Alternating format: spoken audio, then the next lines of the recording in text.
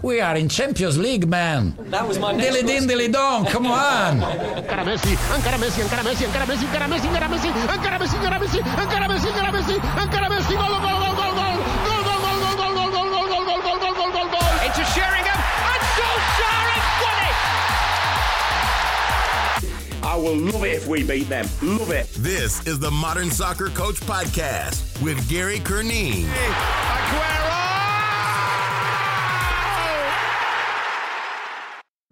Hello, welcome to the Modern Soccer Coach Podcast. My name is Gary Curneen. Joining us today is Kano Smith, currently an assistant coach for USL Championship side Birmingham Legion.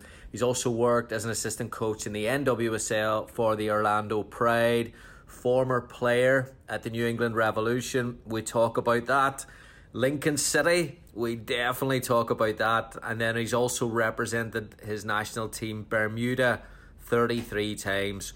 So we discuss the art of being an assistant coach, creating a relationship with the head coach, facilitating that positive and sometimes negative news to the head coach, balancing that support role with the players.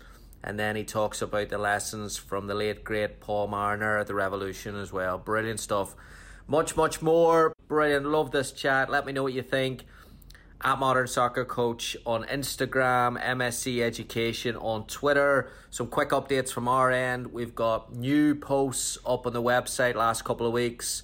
Probably 4 new posts, set piece work up there, positional training work up there, modernsoccercoach.com. We're also continuing to post sessions every other day and breakdowns on the YouTube page. So please go on YouTube, subscribe to the YouTube page, Gary Curneen up there. And also, please check out the Modern Soccer Coach new book, Detail. If you enjoy the podcast and you want to support it, we break down a ton of interviews. We've had over 2 million listens over the last few years. We break down the interviews. We look at how they all merge together, game models, data, development, psychology, leadership, staffing, everything. How does it all work? And really enjoy putting the book together. So please check it out, modernsoccercoach.com/shop. There's plenty in there, and it's also a good way to support the work that we do. Okay, here's Kano. Enjoy. Kano, thanks so much for joining me today on the Modern Soccer Coach Podcast. Really, really excited to have you on. No, I appreciate it, Gary. I mean, obviously, I've been a fan of your work a little bit. I have a couple of your books and listened to the podcast. So when I heard, one of my colleagues on a couple of weeks ago, so I'm excited to get on. Brilliant. I appreciate that. Thank you for the support. The first question, I told you kind of like a guideline of what we want, and we want to talk about the assistant coach. I did a webinar last year with Dean Austin, and it was all about the relationship and how to manage that. And we had a really good response to it. So I want to almost piggyback off that interview and go through your experiences and little tidbits. The relationship is always a thing that people are like, well, the relationship between head coach and assistant coach that we know is so important. Let's just say you apply for a job with Coach X. You've never met Coach X. You now work every day with him in a high pressured environment, or her. What are some ways that you go about building that relationship and that trust?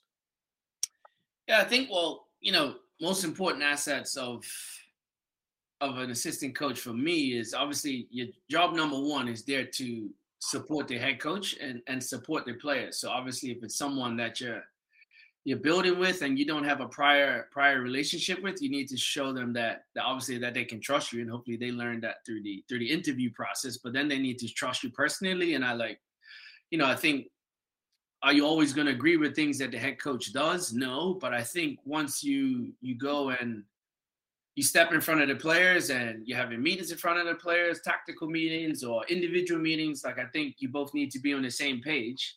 And you need to back the head coach no matter what, because at the end of the day, he's the one that makes the decision, and you need to fall in line with that and support that and back him up. So that will be, my advice for someone that's taking a job with someone that they don't know. You obviously need to gain that person's trust and continue to build that as you go, because obviously at the end of the day, if there's no trust and there's no loyalty, it's eventually going to fall apart. So I think for me, those are the two biggest qualities and systems of support. You need to support the head coach and be there for him, and they need to gain your trust, and you need to back them no matter what. Because I think at the end of the day, you see relationships that fall apart, and that's two big areas that will cause that. What are some ways, like what suits you the best in building a relationship? Is it sitting, having a coffee? Is it chatting about the Premier League? Is it watching a game? What are some ways that suits your personality to connecting with that head coach? Yeah, absolutely. I think coffee, obviously, for sure. And it seems like it's coffee shops everywhere now, and everybody likes coffee. So obviously, me and Tommy, we both enjoy a good coffee, and a lot of individual side bets that we might have, like it might be hitting a crossbar or whatever. We're always betting a coffee. That's our standard bet.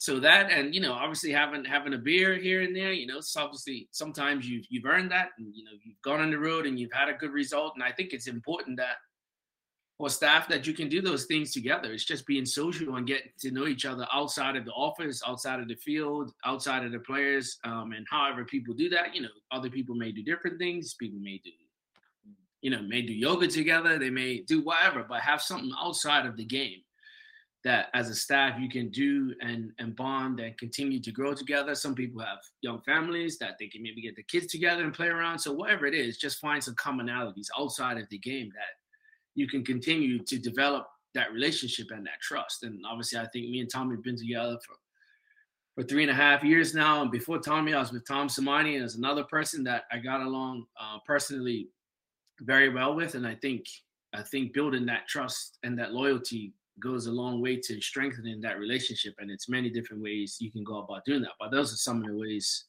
that we do it. We'll talk about Tom Sermanni in a few minutes.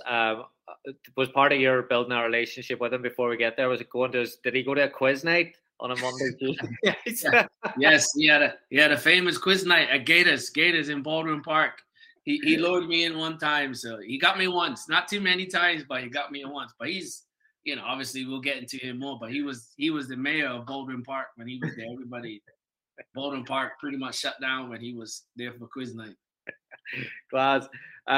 There's a lot of young coaches that I speak to and that have reached out about different assistant coaches questions, and a real challenge for young assistant coaches, particularly in a college game, is this, an experienced head coach who maybe has been there 25, 30 years. There's an age gap, but there's also an experience gap. And sometimes that head coach or that assistant coach doesn't have the confidence to disagree. Productive conflict is a big part of staff. Like, what are some ways that you've found success with a little bit of productive conflict, and how would you advise others?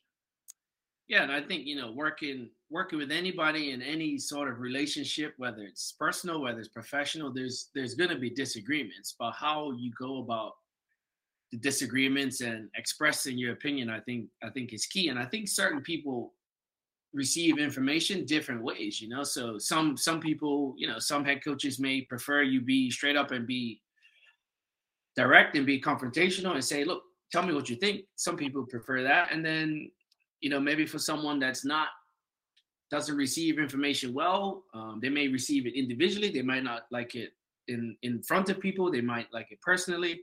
So those two ways you can go about it if you're going to do it face to face. But I think other ways is, obviously written, obviously you're not going to sit down and write a hand letter, but you can obviously send an email, maybe say, hey, what do you think of this?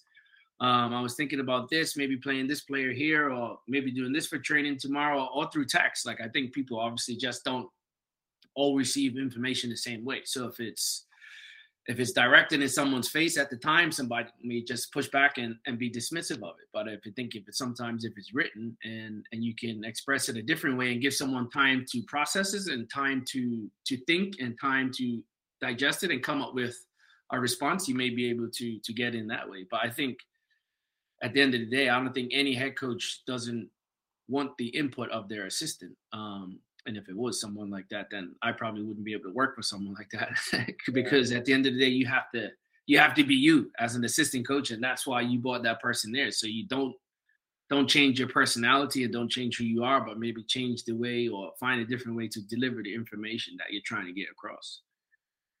It's interesting that I like just thinking I did that for a head coach, and I actually found that I don't know whether it suited their personality better, the email, like, and it sounds so structured and formal, but I actually found that it was a great way. It was always a post-game email, send me your thoughts. So, and it suited me because I felt in person when someone sits down across from me and asks for your thoughts, sometimes you spitfire, I go off on tangents all the time. Yeah. And I found that writing that email actually helped me every week. Yeah. I think so too. And I think it's just, it's just different ways of, so information doesn't get monotonous, it's just different ways of doing things and sitting down, obviously if you're doing stuff with players and giving them information, some players receive it better in groups, like they can receive the criticism better in groups, some obviously went privately, but at the end of the day, as long as the goal is the same and the goal is to help the team be successful and support the team to be the best possible team you can be, I think any normal person would be okay with that, as long as the information is coming from a good place. Yeah. Let's talk about Tom then, Tom Sermanni. Like, what were some things? Like, can you share with where you were with timing of where did you catch him and you thought this will be a safe spot almost to deliver something that may not be as positive as others? Honestly, with Tom, our form of communication was so open, and he was so willing to let me try and do things and learn. And some days he's like, look, just go ahead, do what you think. And I think as a coach, I needed that to go in and make mistakes and try and do things on my own, and make those mistakes and learn as I would go. And then he would step in and help. Obviously, if he saw me struggling with a session, like, he could step in and help, because he's just got that way about him, right? Where he just makes everybody feel comfortable and accepted, and that you have your information is valued. So I honestly felt I could speak to him about anything at pretty much any time. I know we probably had maybe a couple hard meetings or discussions where it was, oh, maybe this player shouldn't play or this player shouldn't play, and he was like, look, this player is playing. I'm like, okay, well, look.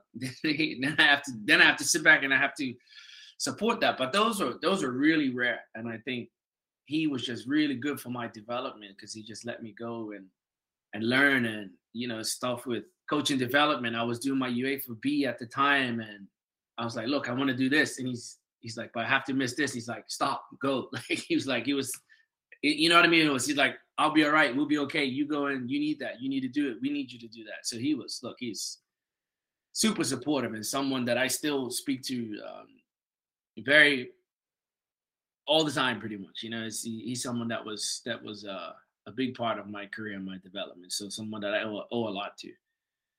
He's got a brilliant reputation. Ask any coach that's been around him or compete against him. Like, they always smile and laugh, and they've got stories. Well, one of the things, and we played against you a few years ago, and you guys were the Galacticos almost, the NWSL. Marta and Sid and Krieger and Harris and Alex Morgan, of course. Like, what were some ways? Talk a lot about managing, dealing with people. What were some things that Tom did really well with, like, an experienced group?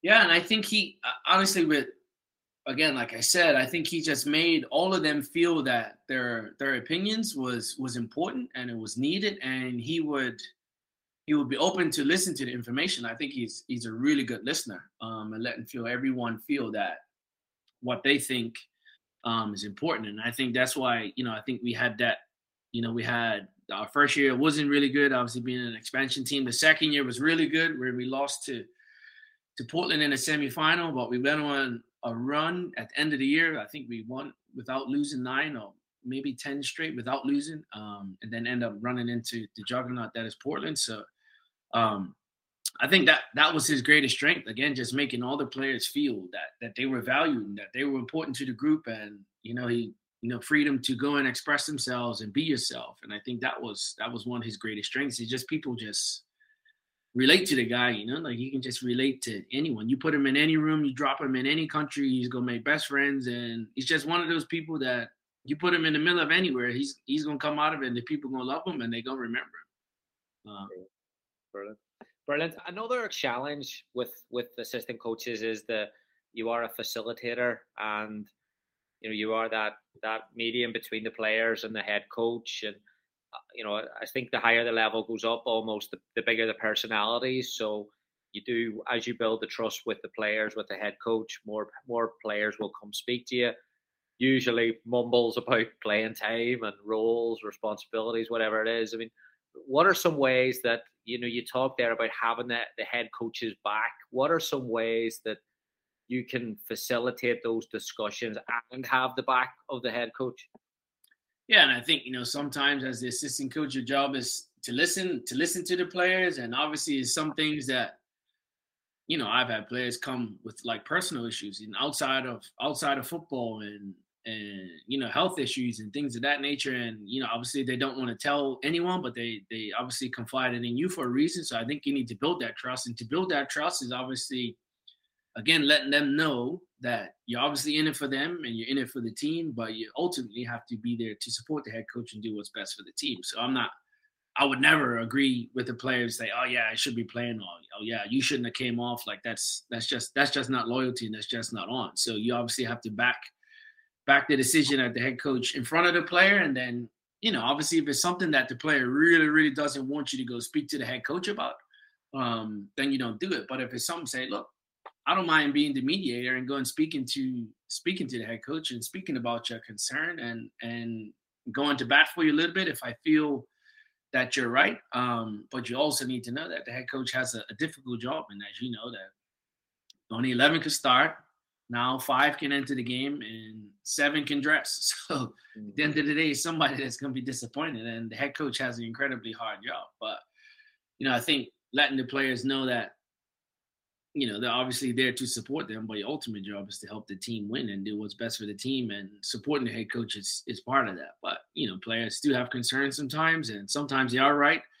But everyone that doesn't play and the team loses, obviously that person's gonna feel some sort of way. But at the end of the day, it's never personal. You have to let them know it's never personal. If you don't play, it's a decision that's been made, and at the end of the day, you have to live with it and figure out what your role is, what's best for the team. And sometimes that role changes. Sometimes you're a starter, sometimes you're playing out of position, sometimes you're not playing at all, sometimes you're not in the 18, but you're still a critical part of the team. And I think that's obviously, and we've all been players, that's difficult to take, that that you're not playing and the team won or lost. Obviously, if the team lost, you feel you can help. But if the team win, then you feel like you're not part of it, but you are, because everyone, the whole group, the whole ecosystem of the locker room, the athletic trainer, the team admin, the equipment manager, everybody's part of it. And in a good culture and a good team, hopefully everybody knows and feels their value. You obviously have to remind people of that at the time, but and in a good club and a good locker room, hopefully everyone feels that way. Brilliant. We talked a little bit before about before we start recording about just analysis and all the tech stuff. Obviously, the role of analysis and data over the last 10 years or 5 years has just skyrocketed in the game. What are some ways that it's helped you and your processes? Yeah, obviously now when you look at, scouting for one, you obviously don't need to go all over the place and look at players and fly to this corner of the world to look at someone. Like for the most part, there's video out there. If someone's played at a decent level, there's video. So it's helped a lot with scouting, and even domestically, you can look at players within the league. You can look at players, in college. You can look at players at a higher level, lower level. So that's obviously helped, having all those tools like Wyscout and Instat, and those obviously help with opposition scouting as well. I would do a lot of my set piece prep and work via Wyscout, because you can get the playlist and you can get the corner kicks and free kicks all in a row, and you can use them. And I think you get a better view. You get a close-up view. You can see the team's clusters inside the box, outside the box. You can see if they're zoning or man marking.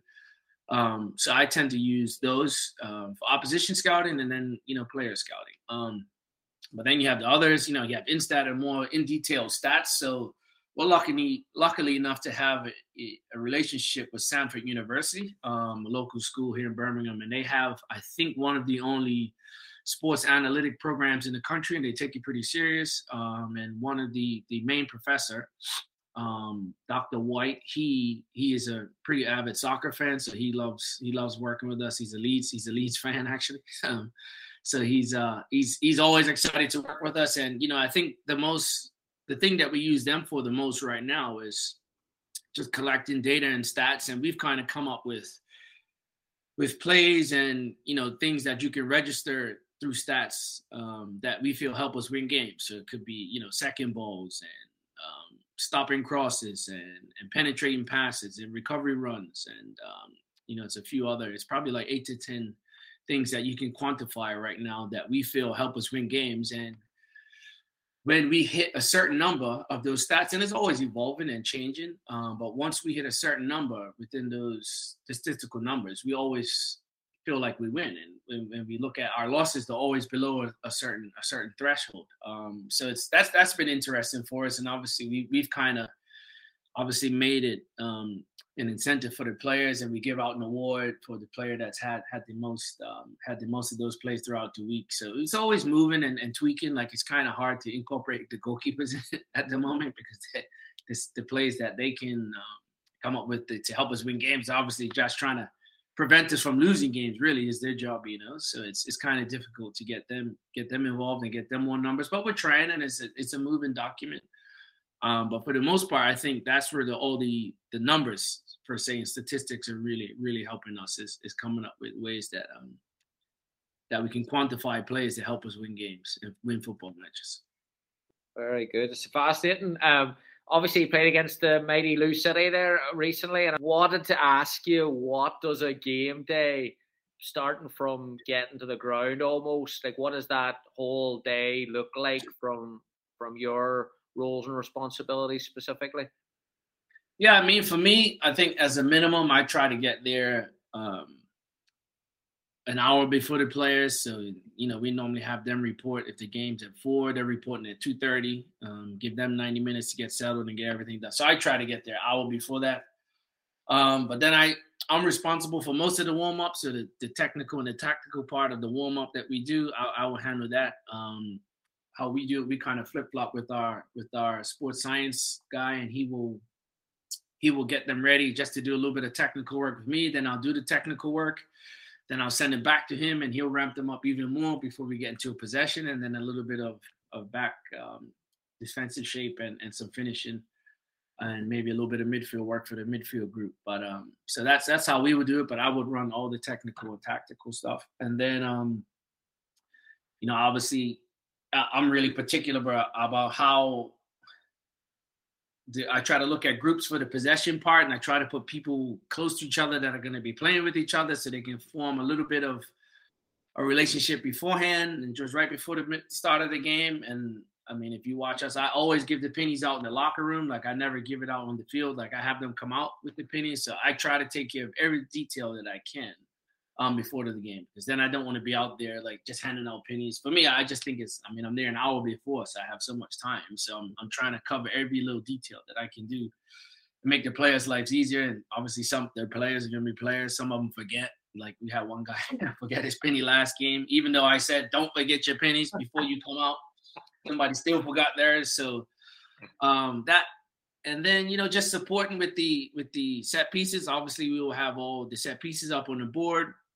The markers, and depending on how we've done the match, sometimes how we're doing it currently is that so we have a couple of weeks to prepare, is that I will take the opponent and I will do their style of play, their build-ups, their pressing, and then Tommy will do the set pieces. So depending on where we are in that week, if I'm the guy that's done the set piece prep, because if he's took the game and I've done the set piece prep, we say, hey, okay, these guys are starting. Who you think's they're the number 1, 2, 3, 4, 5 targets. So obviously support with that. And then during the game, obviously just being there to support and being confidant of the head coach and letting bounce ideas off of you, and maybe give suggestions and maybe give things that they won't think about. And then, obviously have to be prepared for them to accept the information or they don't. And then the set piece instructions for the substitutes. Obviously I'm responsible for all of that right now. So just giving them the roles. And obviously, with that, you just can't always put somebody in a spot. You just can't throw a guy. It may not always be a like-for-like change. Like, you might be taking out a big guy in a near post spot and the shorter guy is going in, well, you probably can't put that short guy in a near post spot, because for us, it's really important that that ball never really makes it over the near post. So obviously you may have to make a little tweak and a little adjustment to that. But so just got to be cognizant and mindful of that. So you just can't always throw somebody into position. It's not always a like for like change. So if I was ever glad, I'm like in both clubs I've worked at, I've never done that job as an assistant coach, and I've never been so happy not to do it, because always the head coaches are always, there's always a moment during the season, who's matched up with such and such? And you're like, oh no, yeah. Oh, it's stressful. It's stressful for sure, and especially if you're trying to get the player on, trying to get him on really quick, and then the player's trying to get on. Referee's like, hey, we're ready, and like, no, like, you have to get the information in. You have to get it correct, because obviously that could change a game. So you have to be all buttoned up and detailed. And are you always going to get it right? No, but at least try your best. What does your halftime look like with Tom? Like, do you guys have a set minute by minute? Does it change every game, or what's your processes there? No, we would always. Luckily now the stadium we're at, we have a nice coaches locker room. So sometimes we just always go in there and we chat, and he'll say, "This is what I see," and he's like, "What do you guys see? And do we need to change anything? What do you like? Should we change anyone?" So that's kind of, and I think it's good. I think Tommy's really good about that. Like he gives the players time to think and process stuff.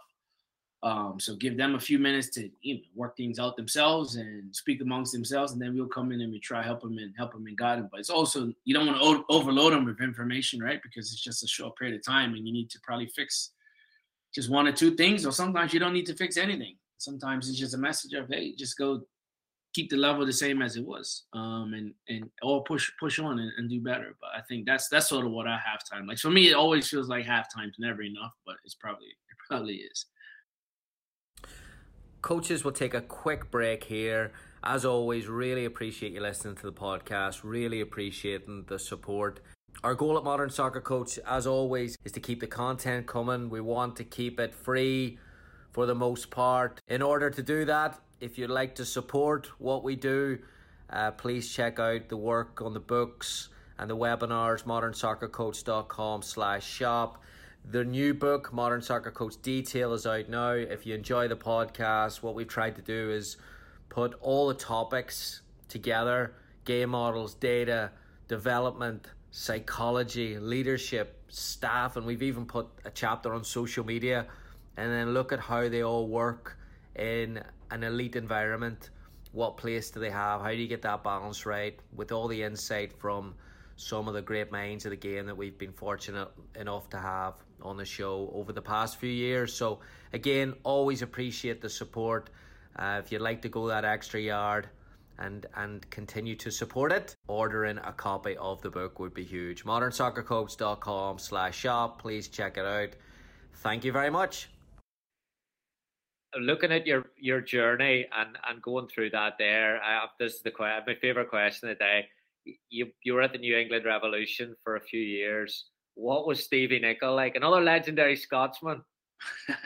Yeah, again, Stevie was. I think Stevie's greatest strength was that he had a real eye for talent. Like he knew what a good player looked like, and he knew what good football should look like. And he obviously gave us the freedom to go and express ourselves and be who we needed to be. And look, he took over MLS at a time when draft picks were it. That's where you got the majority of your roster from. And for him to come out with guys like Clint Dempsey and Taylor Twellman and Pat Noonan, Shari Joseph, Michael Parkhurst, Jeff Lorenowitz, so many guys that end up being a key group of our team was from the draft, and that players that he selected. And look, Jeff Lorenowitz went on and played. I don't know. Jeff came into the league the same year I did, and making little to no money back then, and they were called like developmental player contracts. And I don't know how he survived living in Boston on those contracts, but guy like that was down the street at Brown, and Stevie saw something in this guy, and Jeff ended up playing, I don't even know the number, like 300-400 something games in MLS, and he just retired after like 18 years. So finding players like that, I thought was Stevie's real strength, and then developing guys and giving them the freedom to go and express themselves. But I enjoyed that team. I enjoyed playing for Stevie. And then another big part of it, sadly, he passed away recently, was Paul Mariner. But Paul was someone that I was really close with. And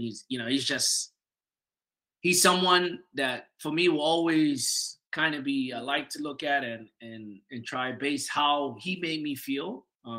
That's how I try to make my players feel like I'm there for them and try to support them. And he used to tell me stuff all the time, and I'm like, wow, this guy really, really believed that. He say, look, you could be the best player in the world. You're the best player on the field today.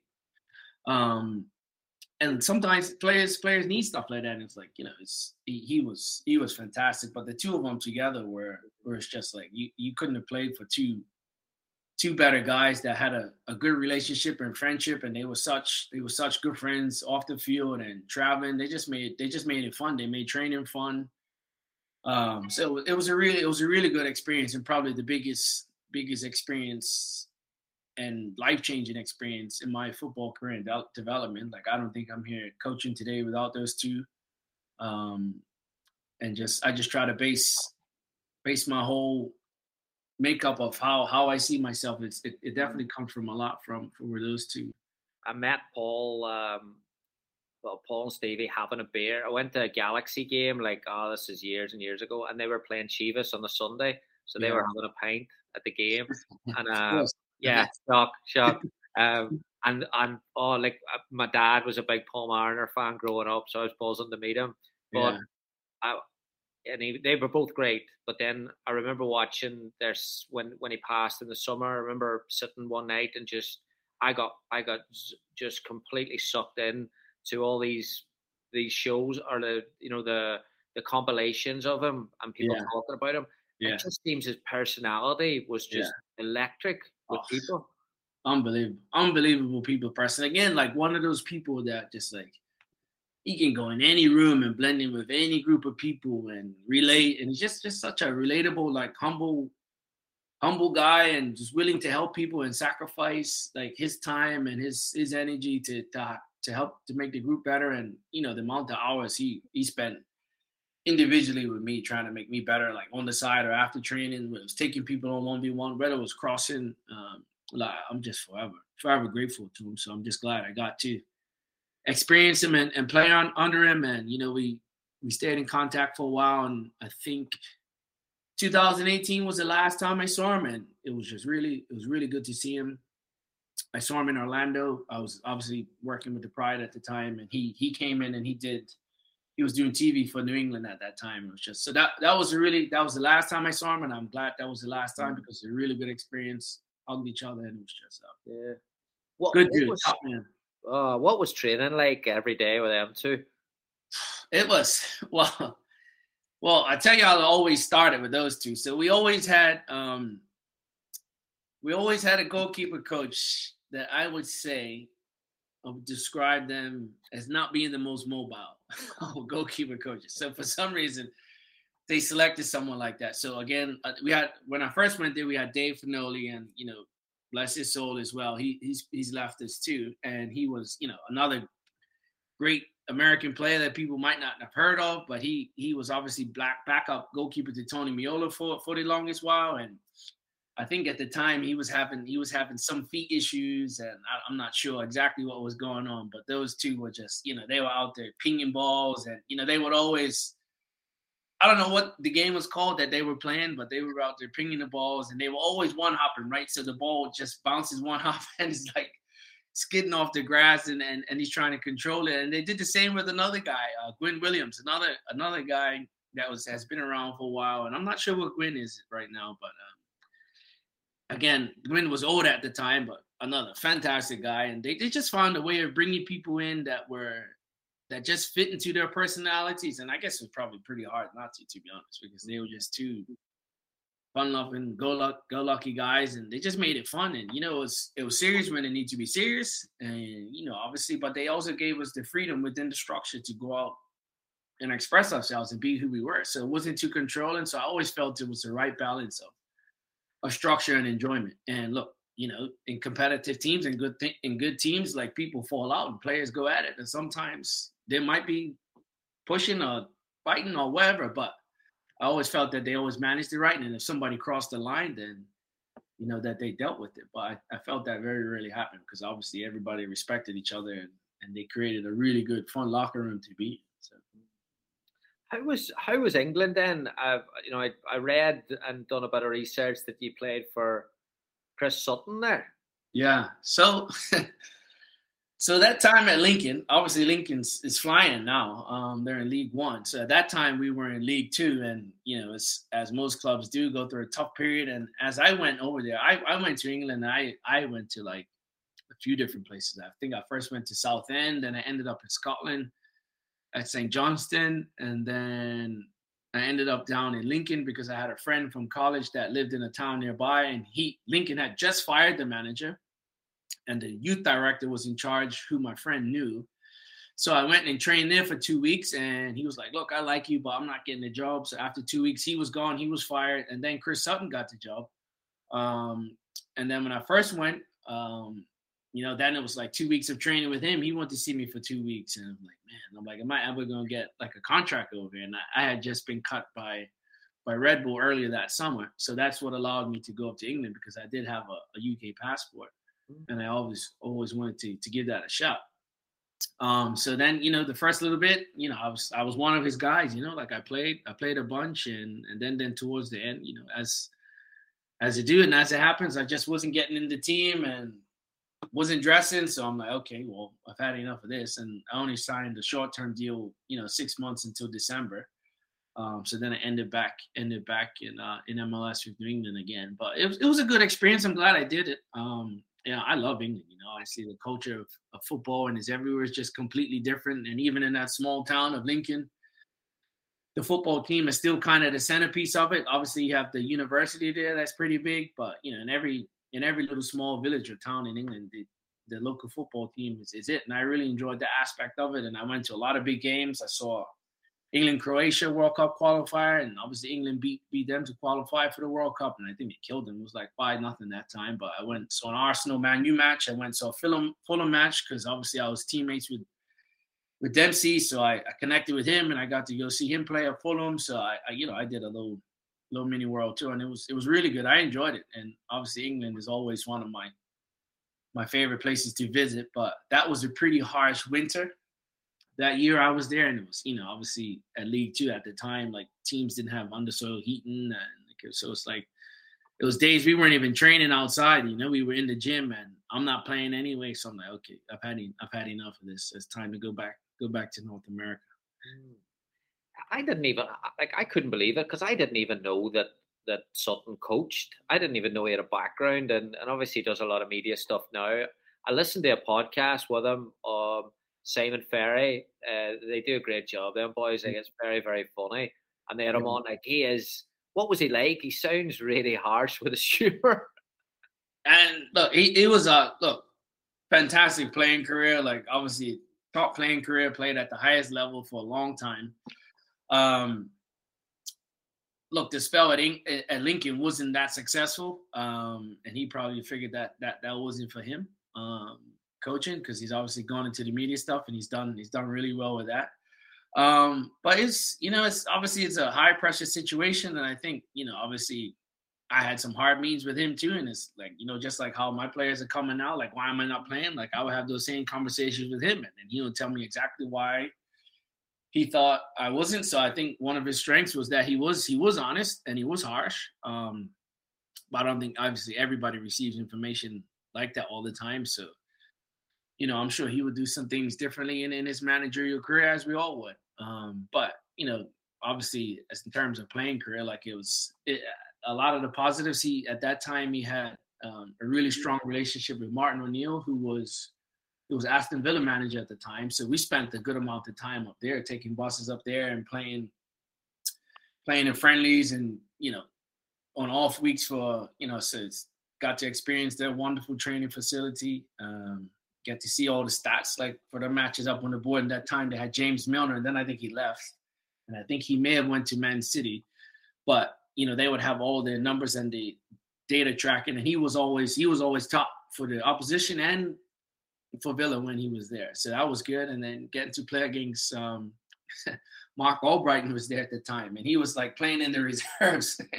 Like he was playing in the reserves. And then all of a sudden now you look at the guys like a Premier League champion with Leicester and still been in the Premier League. So it's interesting to see how people's football journey is kind of, like you intertwine with people sometimes. And that now that this guy is a Premier League champion, and like I would have never thought that he was at that point in time. But you could see at that time that he was a good player and he worked hard. And like, why is this guy not playing? So but that mentality piece of getting more out of your career, like Dempsey when you look at Dempsey's, was he from Texas? When he was during that time, he could have played for a top 4 Premier League team. Yeah, easily.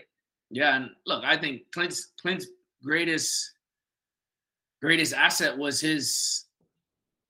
he had no fear, like he didn't care. He was going into any tackle with anyone, like he wasn't backing down from anyone, and he wasn't afraid to try stuff.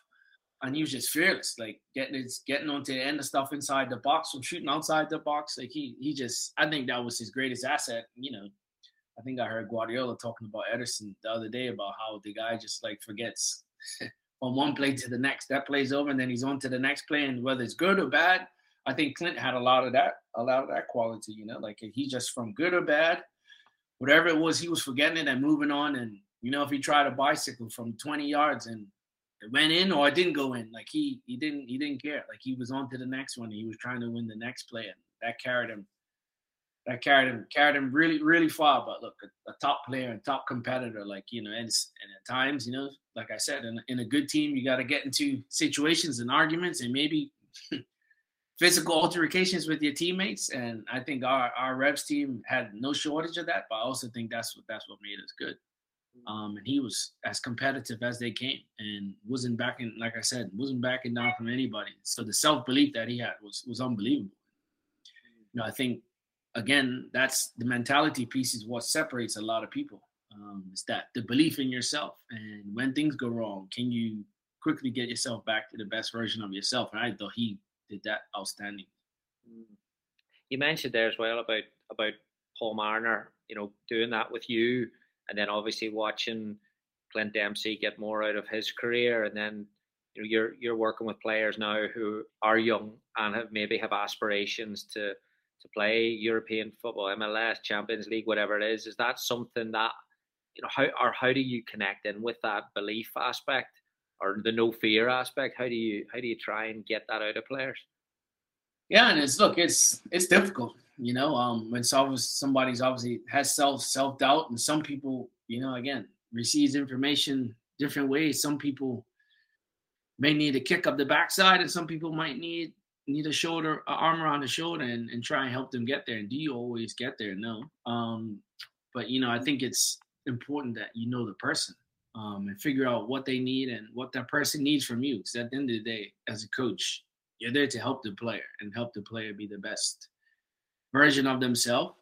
And however it is you go about getting them there, like when you need to be hard, you need to be hard. But I also think you need to be human and look at what the human may be going through. And, like I remember a situation our first year, one player,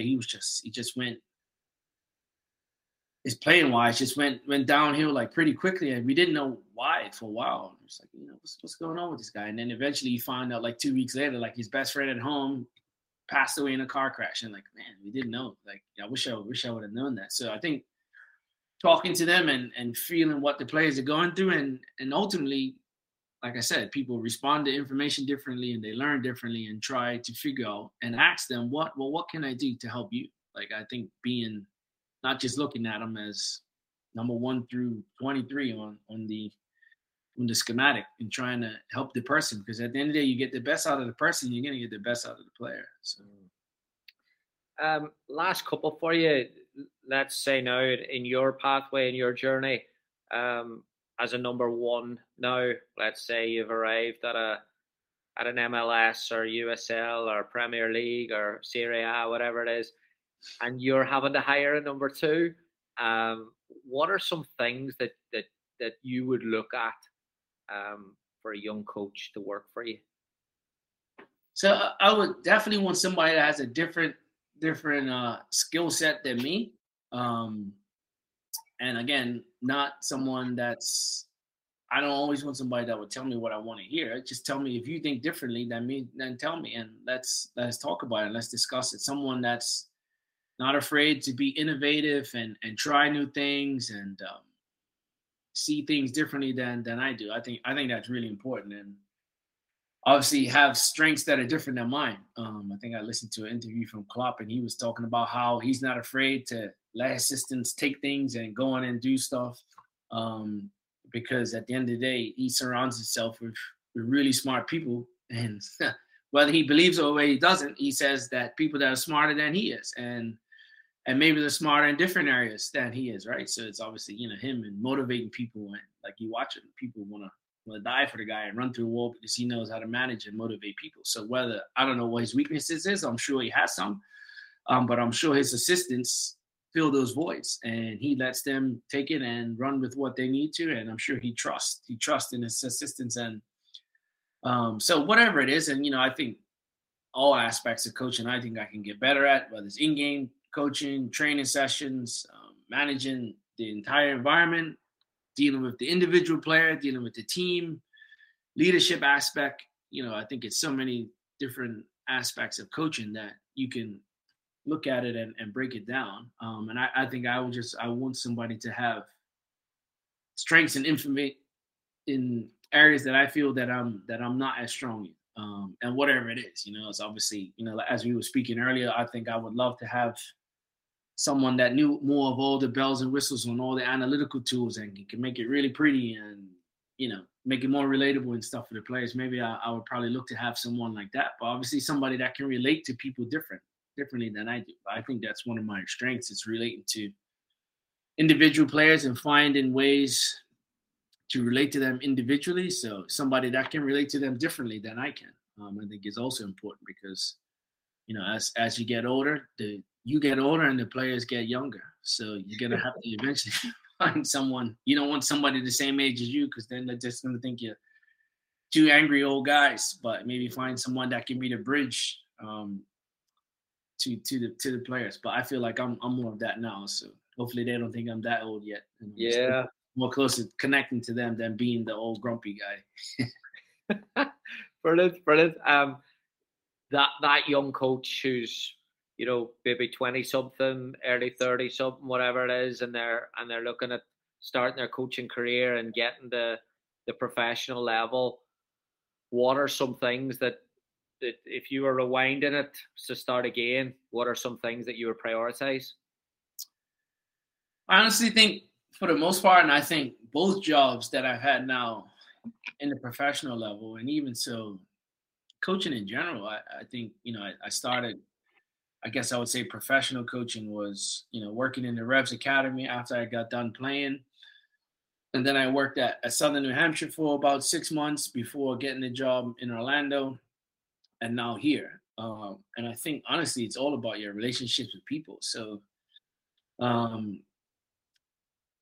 just how you treat people and how you want people to remember you and making an impression on people. Like, you obviously don't want to be too eager and too overzealous and too pushy and emailing everybody, emailing that person, texting that person, calling that person. Like, you don't want to be that pushy, but you also want people to know that you want jobs and that you want to get involved in the game at a higher level, and you want to continue and grow and develop yourself. So I think, just honestly, I think it's your relationships with people that's, for me, is the first and foremost, because I would never have been in Orlando, and I never would have been here if it wasn't for relationships. Like the relationship in Orlando, I had a teammate now, two teammates, Anthony Pulis and Rob Valentino. Anthony and I were teammates at Lincoln, and then Rob Valentino and I were teammates in New England. Sorry, and Anthony was teammates with me at Lincoln. And now they're both, Anthony's obviously Miami FC head coach and Rob's Atlanta United assistant coach. But when those guys were there, Samani had been hired and their office was right next to his. And he said to them, do you guys know anybody that's sort of like you guys, younger and maybe just kind of into coaching, can still run around and maybe play if needed to, that you guys could recommend? And they they brought up my name to him, and then he called me, and then 2 weeks later I was in Orlando, and then the rest was history. And then same here in New England. Our president, Jay Heaps, he was my teammate. We played together, obviously, in New England. And then when Jay was the head coach in New England, Tommy was his assistant. And Tommy's son was in the Revs Academy at the time when I was working there. So it's all for me, it's all about relationships and how you treat people and how you want to be remembered. And when certain things come up, you obviously need to be the right fit, but you don't want to be the guy that's pushy, but guy or girl that's pushy, but you also don't want to be the person that's quiet because closed mouths don't get fed, so you just gotta find that balance, and being and wanting to grow and develop. And obviously coaching education for me is a big piece, because I think obviously everyone has the game in their head and they know how they want the game to be played, but to be able to articulate it and transfer it over to players, get them buying all into the same message. I think the coaching education piece really provides like a really good structure for structuring your ideas and helping you grow as a coach, but also, again, building relationships, right? So now I'm on a course with like 10 other people, and obviously all really different and all obviously really smart. And obviously I have all their own connections and coaching at different levels in this country. So I think for me, that's the best part of coaching courses for me, is like going on and meeting different people and becoming friends with different people and going through struggles with different people and doing assignments with different people. So that's for me would be my advice, is have good relationships. And because I think it was LeBron said something the other day, but don't be an a-hole to people, because you never know who you're speaking to. So just always treat people how you want to be treated, and be kind to people and be supportive when you can be. Brilliant. And then the last one, how talking about people, how on did you put up with Lloyd Yaxley for a couple of years?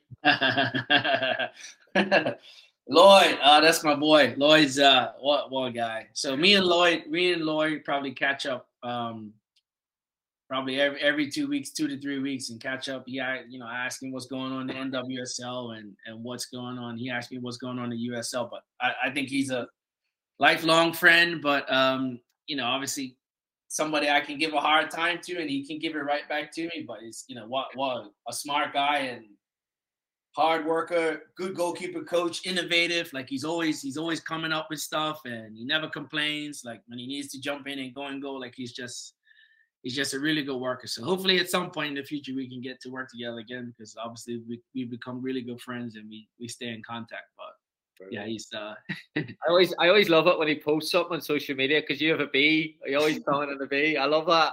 Every time he posts something, I'm putting 3 B's underneath, because he's busy. So I'm putting 3 B's underneath. So, and to be fair, he's got me back a few times now. Anytime I post something, a picture, he's all over it. So I brought it on myself. But yeah, wow. He's busy, but he wouldn't have him any other way. When he was upside down doing 50 Cent, he's a clown, man. He's a clown. So I needed that day. For some reason, I saw it and I was like, oh my god, this guy, he's hilarious.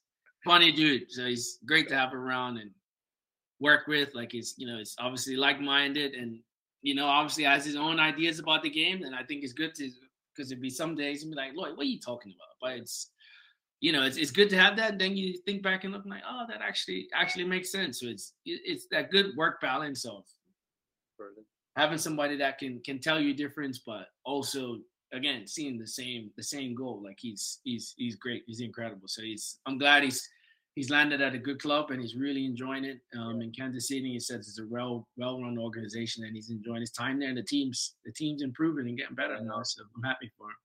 Off to a flyer. Great stuff. Fantastic. Mate, that was brilliant. Thank you so much for coming on. I wish you the best luck of the rest of the season, but not too much luck. And we'll talk again. I'd love to get you on again. No, appreciate it. And thanks for having me. I enjoy it. Obviously, like I said, enjoy your work. I have a couple of your books and I listened to the podcast. And as I said, one of my colleagues from the coaching course was on a couple of weeks ago. So I thought, yeah, it'd be really, really cool to get on. So definitely appreciate it. And when we get to Louisville, we'll catch up, grab a coffee or something later in the year. Thank you for listening to the Modern Soccer Coach Podcast. For more coaching topics, sessions, and resources, head on over to Coach Curneen on Facebook or visit the website at www.modernsoccercoach.com.